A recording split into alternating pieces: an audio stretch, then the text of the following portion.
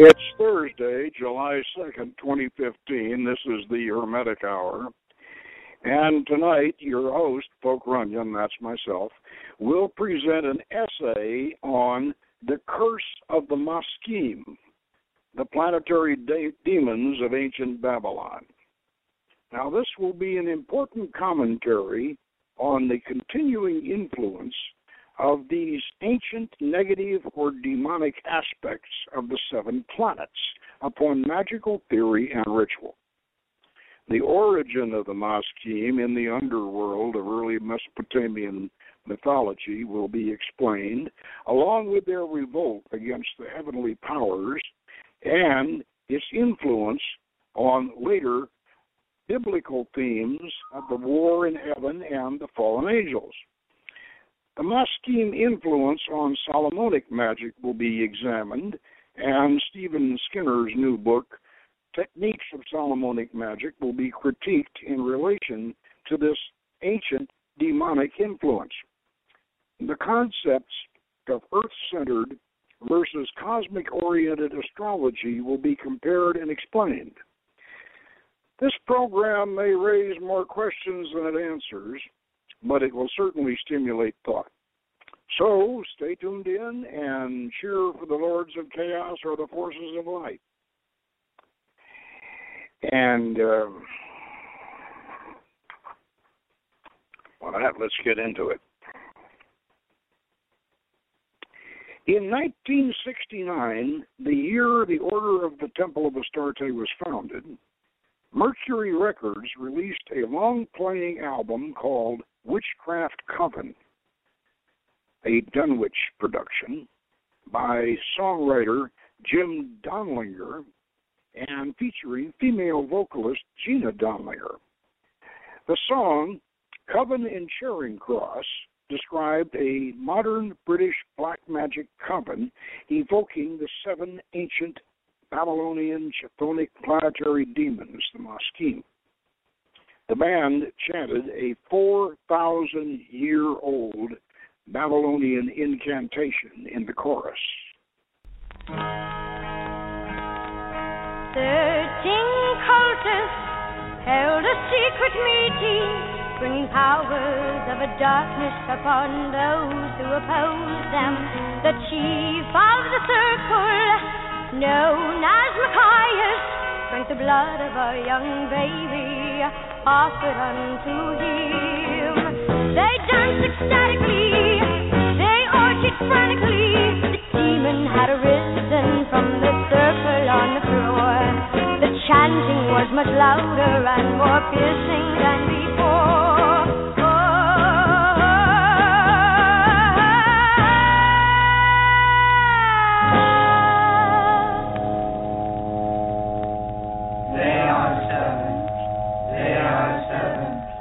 Seven are they. Out of the abyss they rise.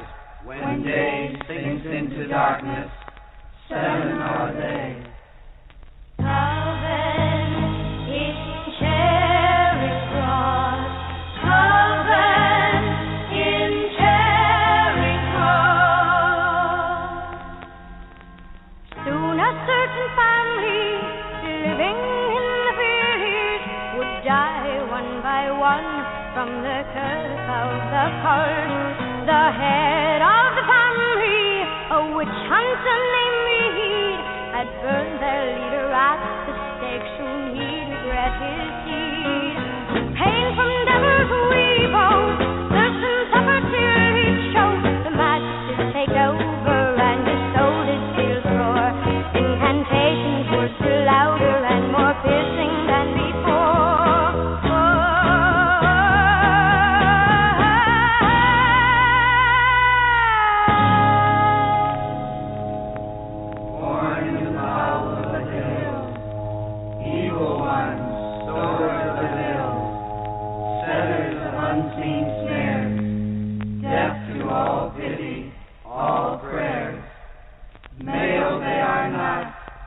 Female they are not, no wives have they known, no children begot.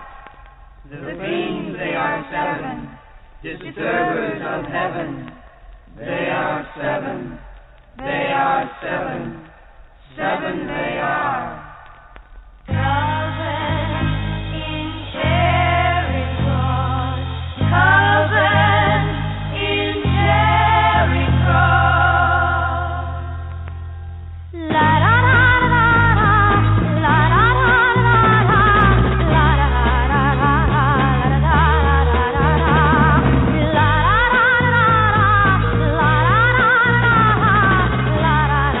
da da da. La da da da da. La da da da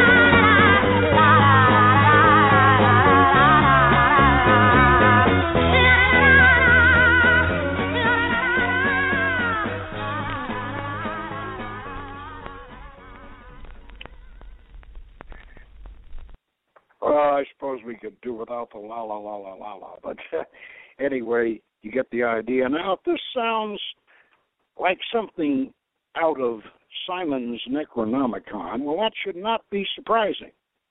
The Maskim were certainly an influence on the modern connection between Lovecraft's Cthulhu mythology and a revival of ancient Babylonian demonology that was developed in the 1960s by the late Kenneth Grant, Peter Levenda, who wrote as Simon, and Jim Donlinger, who wrote and produced the record you just heard, and others. So, who or what were the Maskim, and what is their curse? Now, the Maskim were probably Sumerian in origin, having been created by Anu, the sky god, as messengers, and assigned to represent the planets in their journey below the horizon into the underworld, where they attended Ereshkigal, the queen of the dead. They were the evil spirits of the seven ancient planets, and they lived and ruled in the underworld. They revolted against the celestial gods and almost conquered the sun and the moon. In the Babylonian version of the myth, Ea, ruler of the gods, sent Marduk, the Babylonian Baal, against them. He drove the Maskim back underground, which may be another version of his triumph over the dragon Tiamat. In any case, the Maskim rebellion could be the origin of our biblical war in heaven, and their fall might be the origin of our Enochian fallen angel mythology. However, in Solomonic Magic, our main concern with the Maskim is their persistent negative influence on the character of planetary spirits and their Kabbalistic spheres, tending to place them all in a subterranean venue, and thus equate Solomonic ceremonial magic with necromancy. This Maskim influence or curse has been operating for thousands of years. It is responsible for creating the Qliphoth of the Kabbalah, which attributes ferocious characteristics to such planetary deities as the goddess Astarte or Astaroth. And because the underworld is the realm of the dead and the prison of the fallen angels, the evocation of planetary spirits is considered by some writers on magic to be a form of necromancy. Now, I suspect that the Maskim are still with us, still struggling to conquer the spheres of our internal trees of life and keeping our souls from ascending to the stars. They are perhaps the mythological avatars of modern chaos magic. Before we describe the Maskim, let us examine Mesopotamian conditions at their creation and compare it with ancient Egyptian concepts of the celestial and terrestrial circuit of the planetary deities and the souls of the departed, which gave rise to the Hermetic doctrine of the soul's ascent and descent, upon which we base our yoga and our magic.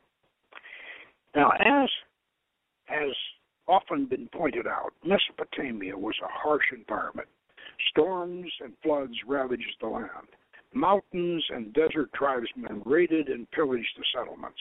The people attributed these natural catastrophes and human aggressions to demonic influences.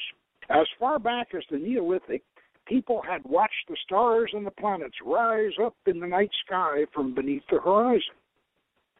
They sleep in the deep, out of the abyss they rise. Born in the bowels of the hills, evil ones, sowers of ills. The courses of the planets through the signs of the zodiac, especially their retrograde movements, made the original students of the heavens uneasy.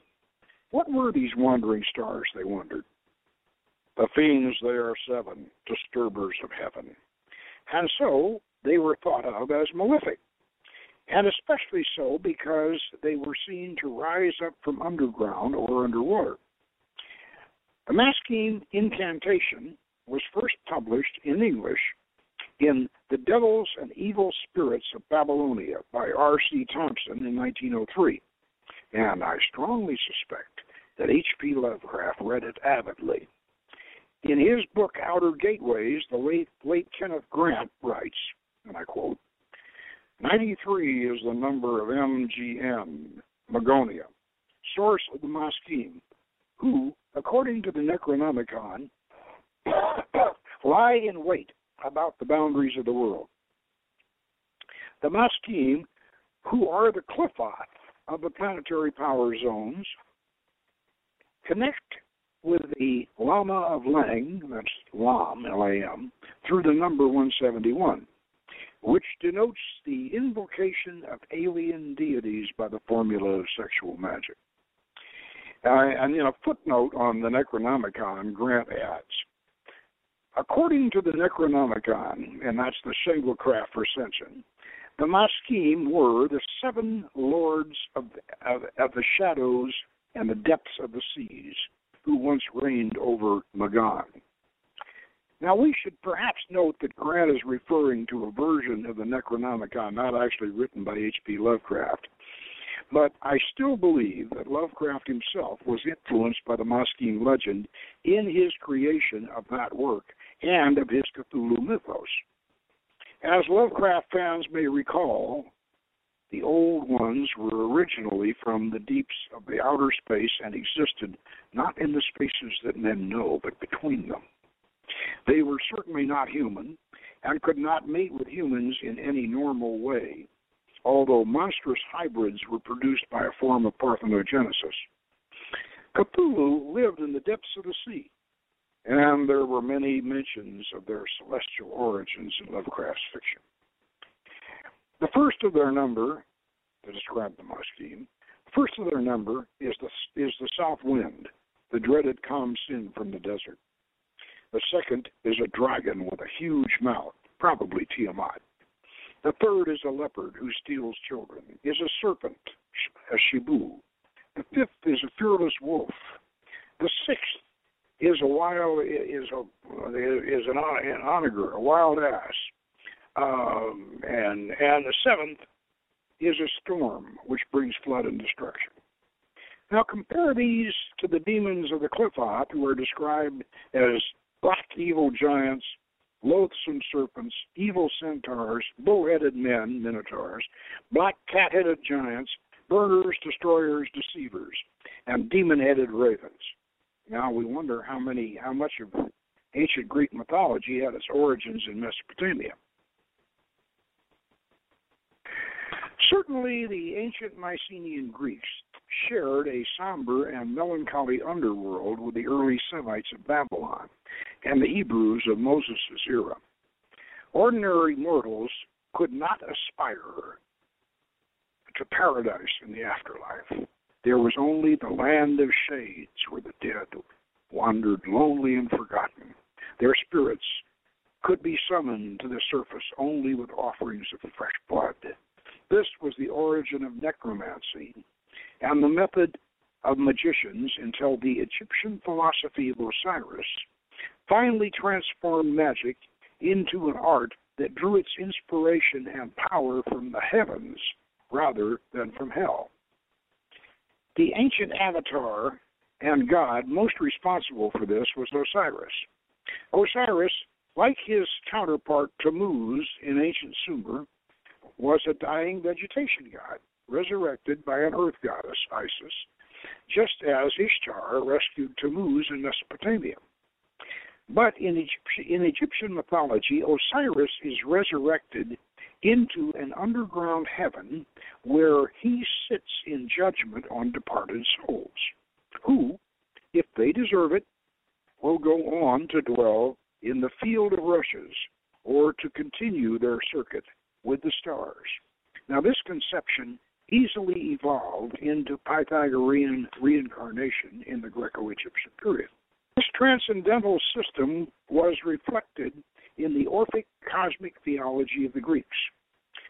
Together, the Osirians and the Orphics rehabilitated magical astrology from the stigma of the Maskim. They also reconfigured the Greek underworld into the overworld of the heavens, where the departed could ascend up the river of souls, the Milky Way, through the celestial spheres and return to the Godhead near the pole star. Actually, this prefiguring of underworld into overworld mythical eschatology had its beginning with the original Phoenician version of Hercules, also Melkart of Tyre. Melkart, a solar circuiting aspect of Baal, conquered the 12 beasts of the heavens in a yearly epic that became the 12 labors in the Greek version. If we need a mythical date to mark the fusion of the underworld and the world astromythology, we can cite the last labor of Hercules, when the divine hero drags Cerberus, hell's guard dog, up to the surface world. Now, some anthropologists think that the conception of souls rising to the stars came down into ancient Greece from Central Asia in the days of Pythagoras. Now, this is a tempting theory. However, the celestial soul circuit to the circumpolar stars is mentioned in the ancient Egyptian pyramid texts. So, for magical purposes, we must credit the Egyptians, especially the Greco-Egyptians of Alexandria, for lifting the divine planets out of hell, a rescue some modern writers on magic are trying to obscure, insisting that planetary powers were and remain subterranean and evil. Now, in any case, we must be aware that in 1st century Alexandria, the birthplace of Hermetic magic, the arts and techniques of ceremonial magic emphasized celestial analogies and symbolism. Certainly, there were chthonic, demonic, astrological associations, but very much in balance with the positive celestial aspects. One of the modern writers, whom I believe is under the curse of the Maskim, is the Venerable Stephen Skinner.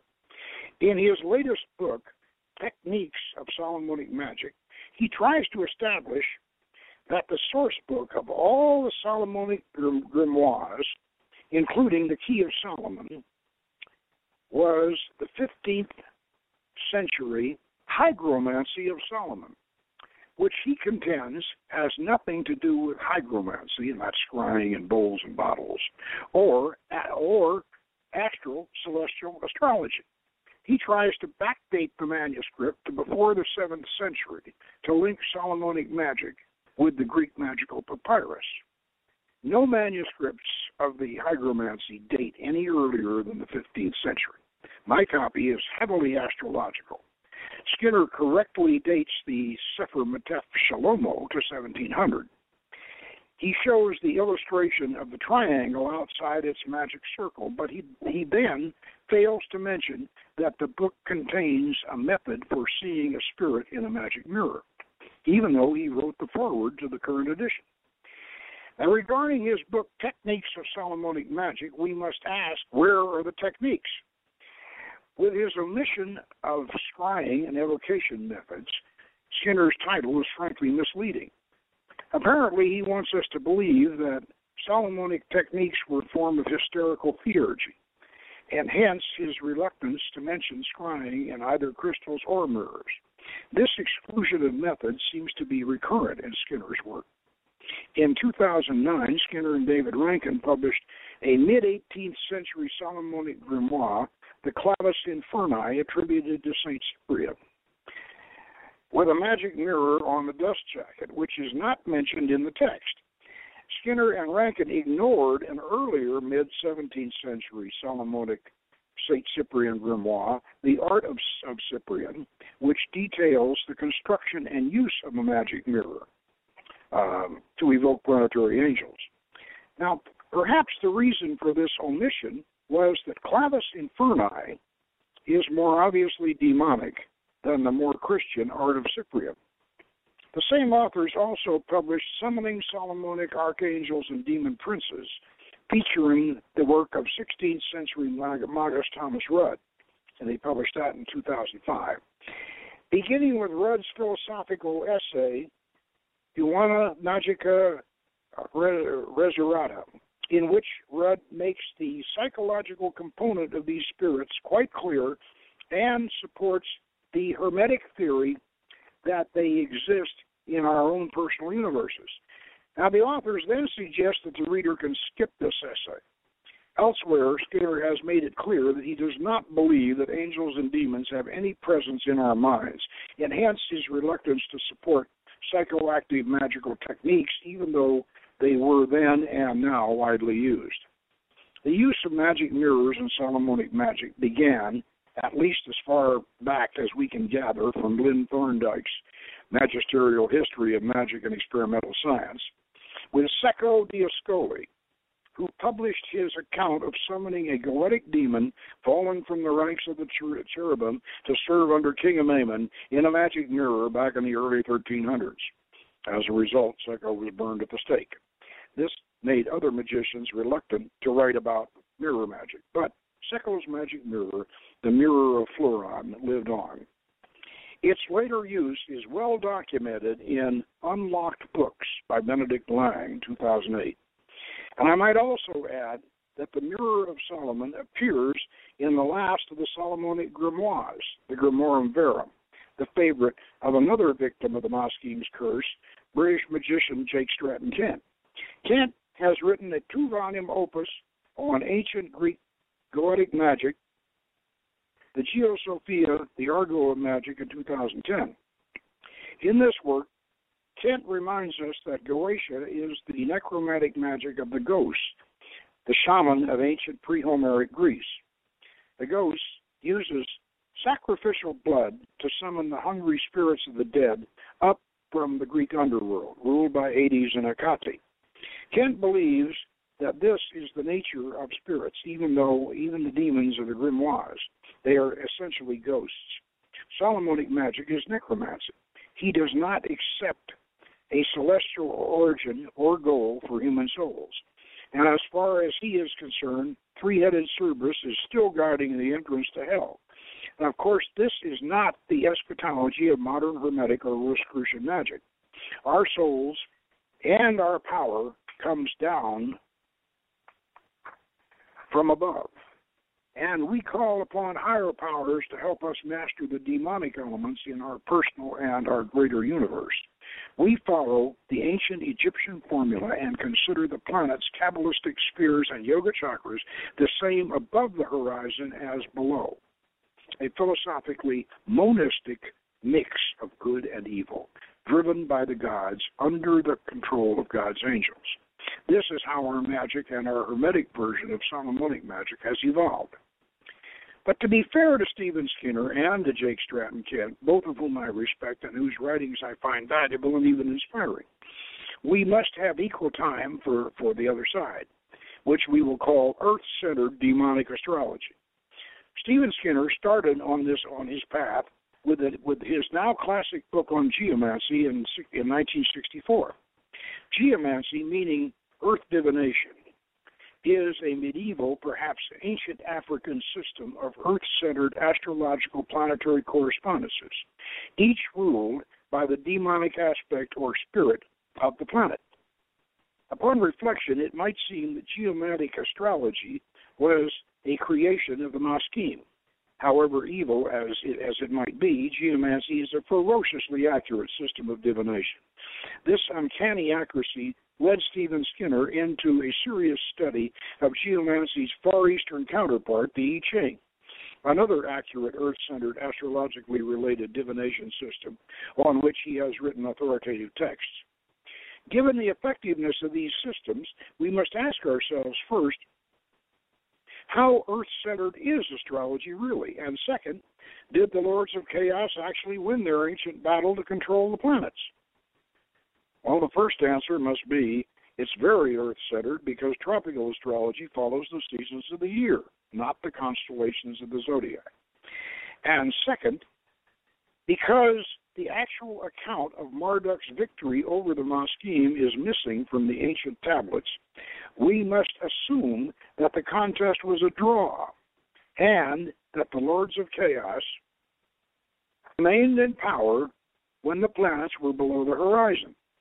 Now, in our modern philosophically monistic Neoplatonic Hermetic concept of the multiverse, we enjoy a synthesis of celestial and terrestrial astrological systems. As above, so below. The Maskim, or the Lords of Chaos, are part of this mix, and we accept them, but we do not serve them. And as a Solomonic magician, I must admit that the negative aspects of the planets have as much influence in our practice as do the positive. Even though we profess a positive orientation in our work, I will also admit that the negative aspects do appear frequently in the literature of the art, as Stephen Skinner's books have documented. And I suppose that my most sincere complaint about his techniques of Solomonic magic is in the area of the techniques themselves, which I find lacking. I have attributed this omission to Skinner's professed rejection of the subjective nature of spiritual apparitions and his reluctance to support the employment of equipment that would facilitate their manifestation of what he may consider unreal delusions. And even though he himself is aware that the history and literature of the magical art abounds with examples of such equipment and its use, as we have established above, I respect his right to the opinion that angels and demons exist and appear outside of the human mind, but I do not approve of his bending his scholarship to support that position. I will also note that the modern magicians of the chaos magic and Luciferian schools also seem reluctant to use crystals and mirrors in their evocations, preferring to conjure the old-fashioned way, which is imagining beasts in the dark forest beyond the circle of campfire light. And you can't get any more old-fashioned than that. Even though, for mirror manifestations, it is an equally subjective experience. But before I congratulate myself on escaping, I need to have a page turner like a concert pianist. Before I congratulate myself on escaping the curse of the Maskim in resurrecting old King Solomon's magical religion, venerating the ancient Canaanite pantheon in a hermetic, cosmically supervised universe, I must admit that the ancient lords of chaos, dark spirits of the planets, are not that easily ignored. In researching this paper, I discovered and acquired a nearly 600-page-long Luciferian grimoire featuring Solomon and Hiram's pre-biblical gods and goddesses of Canaan in evil, demonic aspect, Canaanite versions of the Babylonian Maskim. And they seem to be laughing at me from the pages of the book, amused at my efforts to suppress them, enjoying my frustration as I realized how well-researched and scholarly this book was, reminding me that I was originally attracted to the planetary gods in their adversarial role in biblical mythology. Baal and Astarte were lustful and uninhibited, a symbol of rebellion against the Christian Puritanism of my upbringing. Astarte was my version of Crowley's Babylon. However, I stopped short of becoming polemic or Luciferian, continuing in the Solomonic magical tradition of calling up the spirits by the power of God. And in our case, the original Canaanite El rather than the later Judeo-Christian Yahweh. We retained all God's angels and even traced the Gnostic Christian Holy Grail legend back to its roots in ancient Phoenicia. We embraced Hermetic astrophilosophy and considered ourselves on the right-hand path. Unlike the Thelemites and Luciferians, we have respect for all religions, especially the Bible-based religions, and of course the Masonic fraternity. And this is why we must always recognize and control the influence of the Maskim in our spiritual work. Fascination with the dark side of planetary powers is the danger lurking in Solomon's magic. This is why we believe that God's holy angels should always exercise final control in such operations. And this is why we need to put the Maskim, in whatever form they take, back into Solomon's brass vessel, which adepts in Solomon's art know is the human mind. Most of us have some fascination for the lures of the dark side.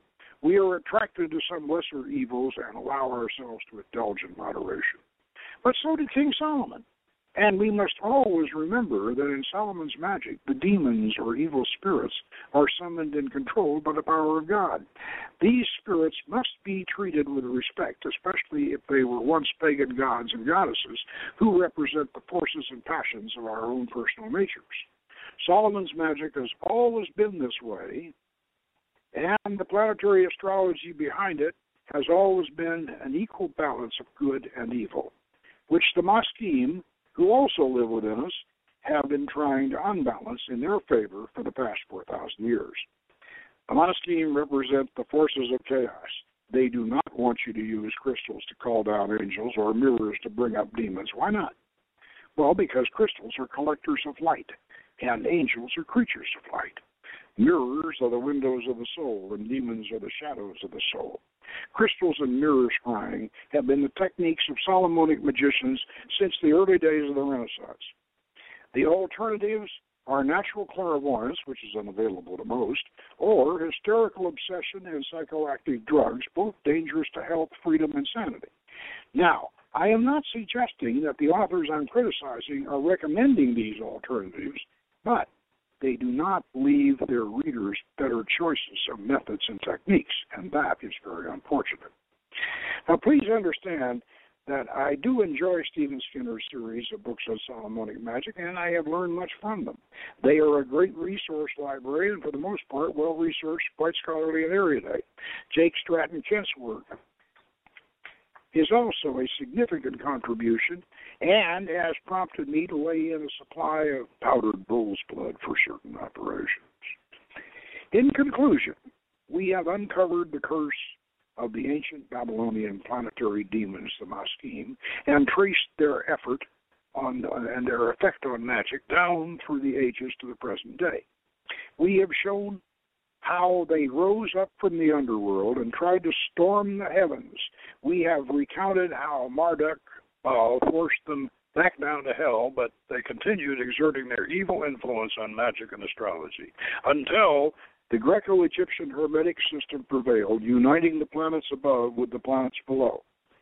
This was aided by the Phoenician Greek hero Heracles, dragging Cerberus, the guard dog of Hades, up to the surface. We have shown how the curse of the Maskim, or the lords of chaos, have persisted against the powers of cosmos, and how they have tried to subvert the cosmic infernal balance inherent in Solomon's magic.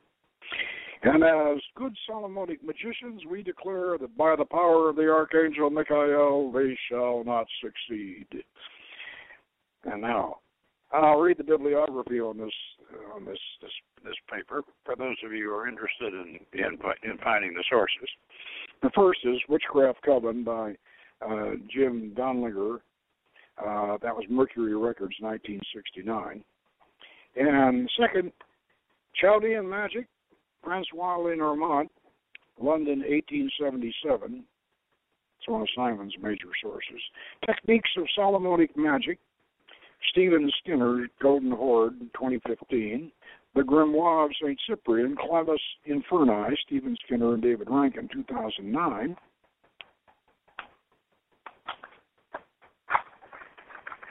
Constructing a Magical Mirror According to the Art of Cyprian, Adam McLean, Hermetic Sourceworks, no date. The Hygromancy of Solomon, Pablo Torrejuano from Old Testament Pseudepigraphia, and that's Herdman's 2013. Solomonic Archangels and Demonic Princes, Stephen Skinner and David Rankin, Golden Horde, 2005. Unlocked Books, Benedict Lang, Penn State University, 2008. Sefer Matef Shalomo, Herman Galans, The Tessian Press, 2008. Outer Gateways, Kenneth Grant, Scoob Books, 1994. The Devils and Evil Spirits of Babylonia, R.C. Thompson, London, 1903. A History of Magic and Experimental Science in 8 volumes, Lynn Thorndike, Columbia University Press, New York, 1923.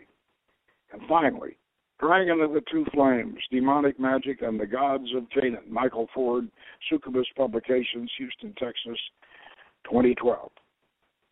And now we have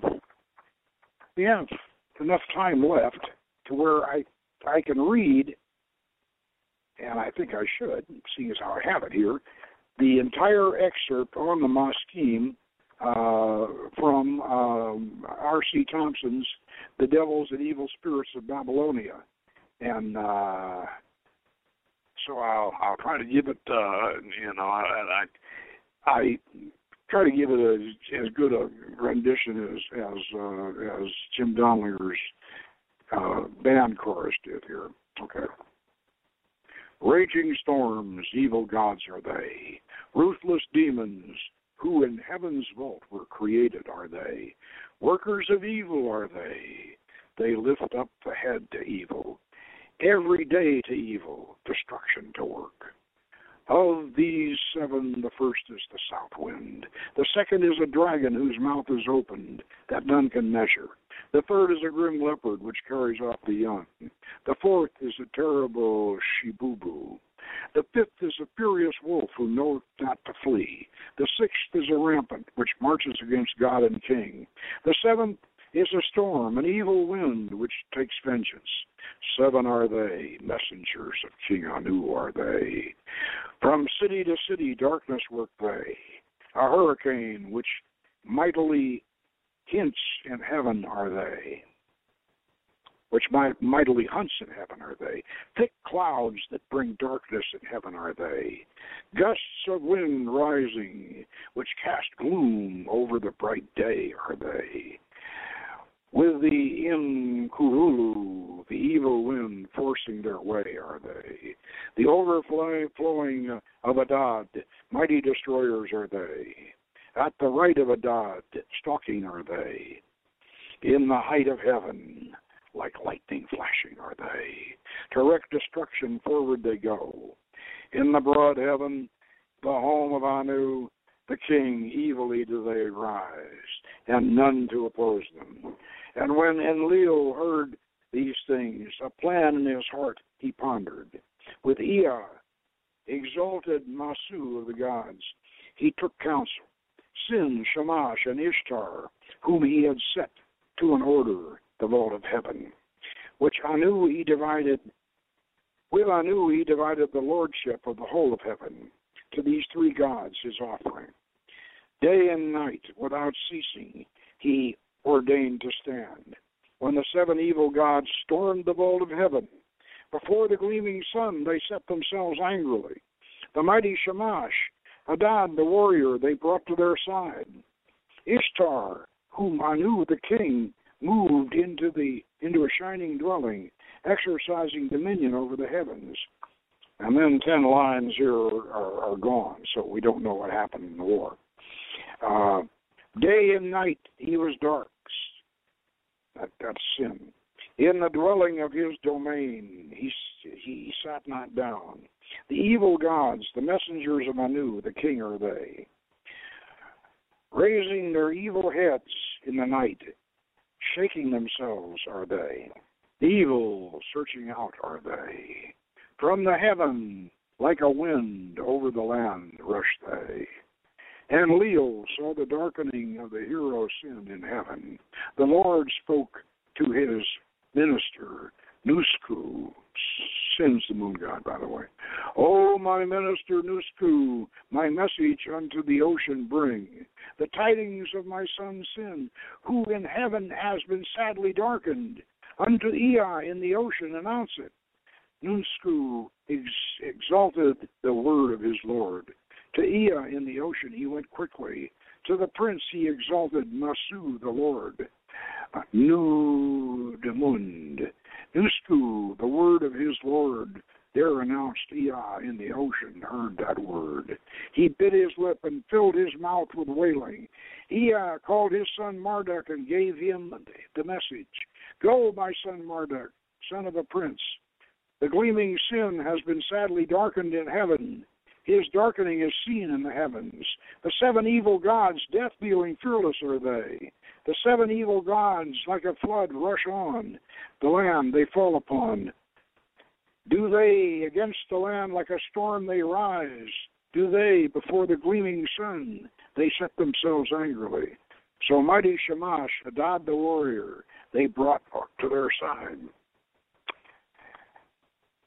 Now, description of the seven. Destructive storms and evil winds are they, a storm of evil presaging the baleful storm. A storm of evil, forerunner of the baleful storm. Mighty children, mighty sons are they, messengers of Namtar are they, throne bearers of Arish Gal are they. The flood driving through the land are they, seven gods of the wide heavens, seven gods of the broad earth. Seven robber gods are they, seven gods of universal sway, seven evil gods, seven evil demons, seven evil and violent demons, seven in heaven, seven on earth. Neither male nor female are they, destructive whirlwinds are they, having neither wife nor offspring, compassion and mercy they do not know, prayer and supplication they do not hear, horses reared in the mountains, hostile to Ea, throne bearers of the gods are they, standing on the highway, befouling the street, evil are they, seven they are, twice seven they are. The high enclosures, the broad enclosures, like a flood they pass through. They pass through room to house, they dash along. No door can shut them back. No bolt can turn them back. Through the door, like a snake they glide. Through the hinge, like the wind they storm. Carrying the wife from the embrace of the man, snatching the child from the knees of the man, driving the freeman from his family home, the mistress of another world, while Namtar is the god of pestilence, and this is a charm against the evil spirits. Seven are they, in the channel of the deep, seven are they, in the radiance of heaven, seven are they, in the channel of the deep, in a palace grew they up. Male they are not, female they are not, in the midst of the deep are their paths. Wife they have not, son they have not, order and kindness know they not. Prayer and supplication hear they not. The cavern in the mountains they enter. Unto Ea are they hostile. The throne bearers of the gods are they.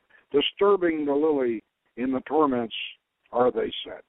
Baleful are they, seven are they, seven twice again are they. May the spirits of heaven remember, may the spirits of earth remember. Now, that is literally all we have on the Maskim from ancient Babylon. That's all what we have. Now, so I think we've just about covered the Maskim and along with all the ancient sources, and I think we've explained that their influence on astrology, and consequently their influence on magic. Next week we're going to discuss. It's actually, in a way, it's this kind of a return in a new form to Isaac Asimov's Foundation series, which you remember we covered in a previous broadcast, and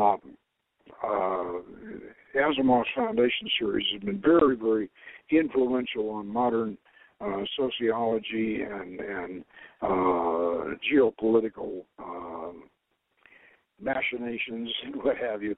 And there's a new discipline based upon Harry Seldon's plan, and it's called a new system called Cleodynamics. And this is allied with futurism, which we've also, discussed on this show. And because of the fact that these issues are things that should concern modern Hermetic magicians, because we are concerned with the future of the race and various things. And so next week we'll visit Cleodynamics and the return of Harry Seldon's plan. And so until that time, take care, be well, and good magic.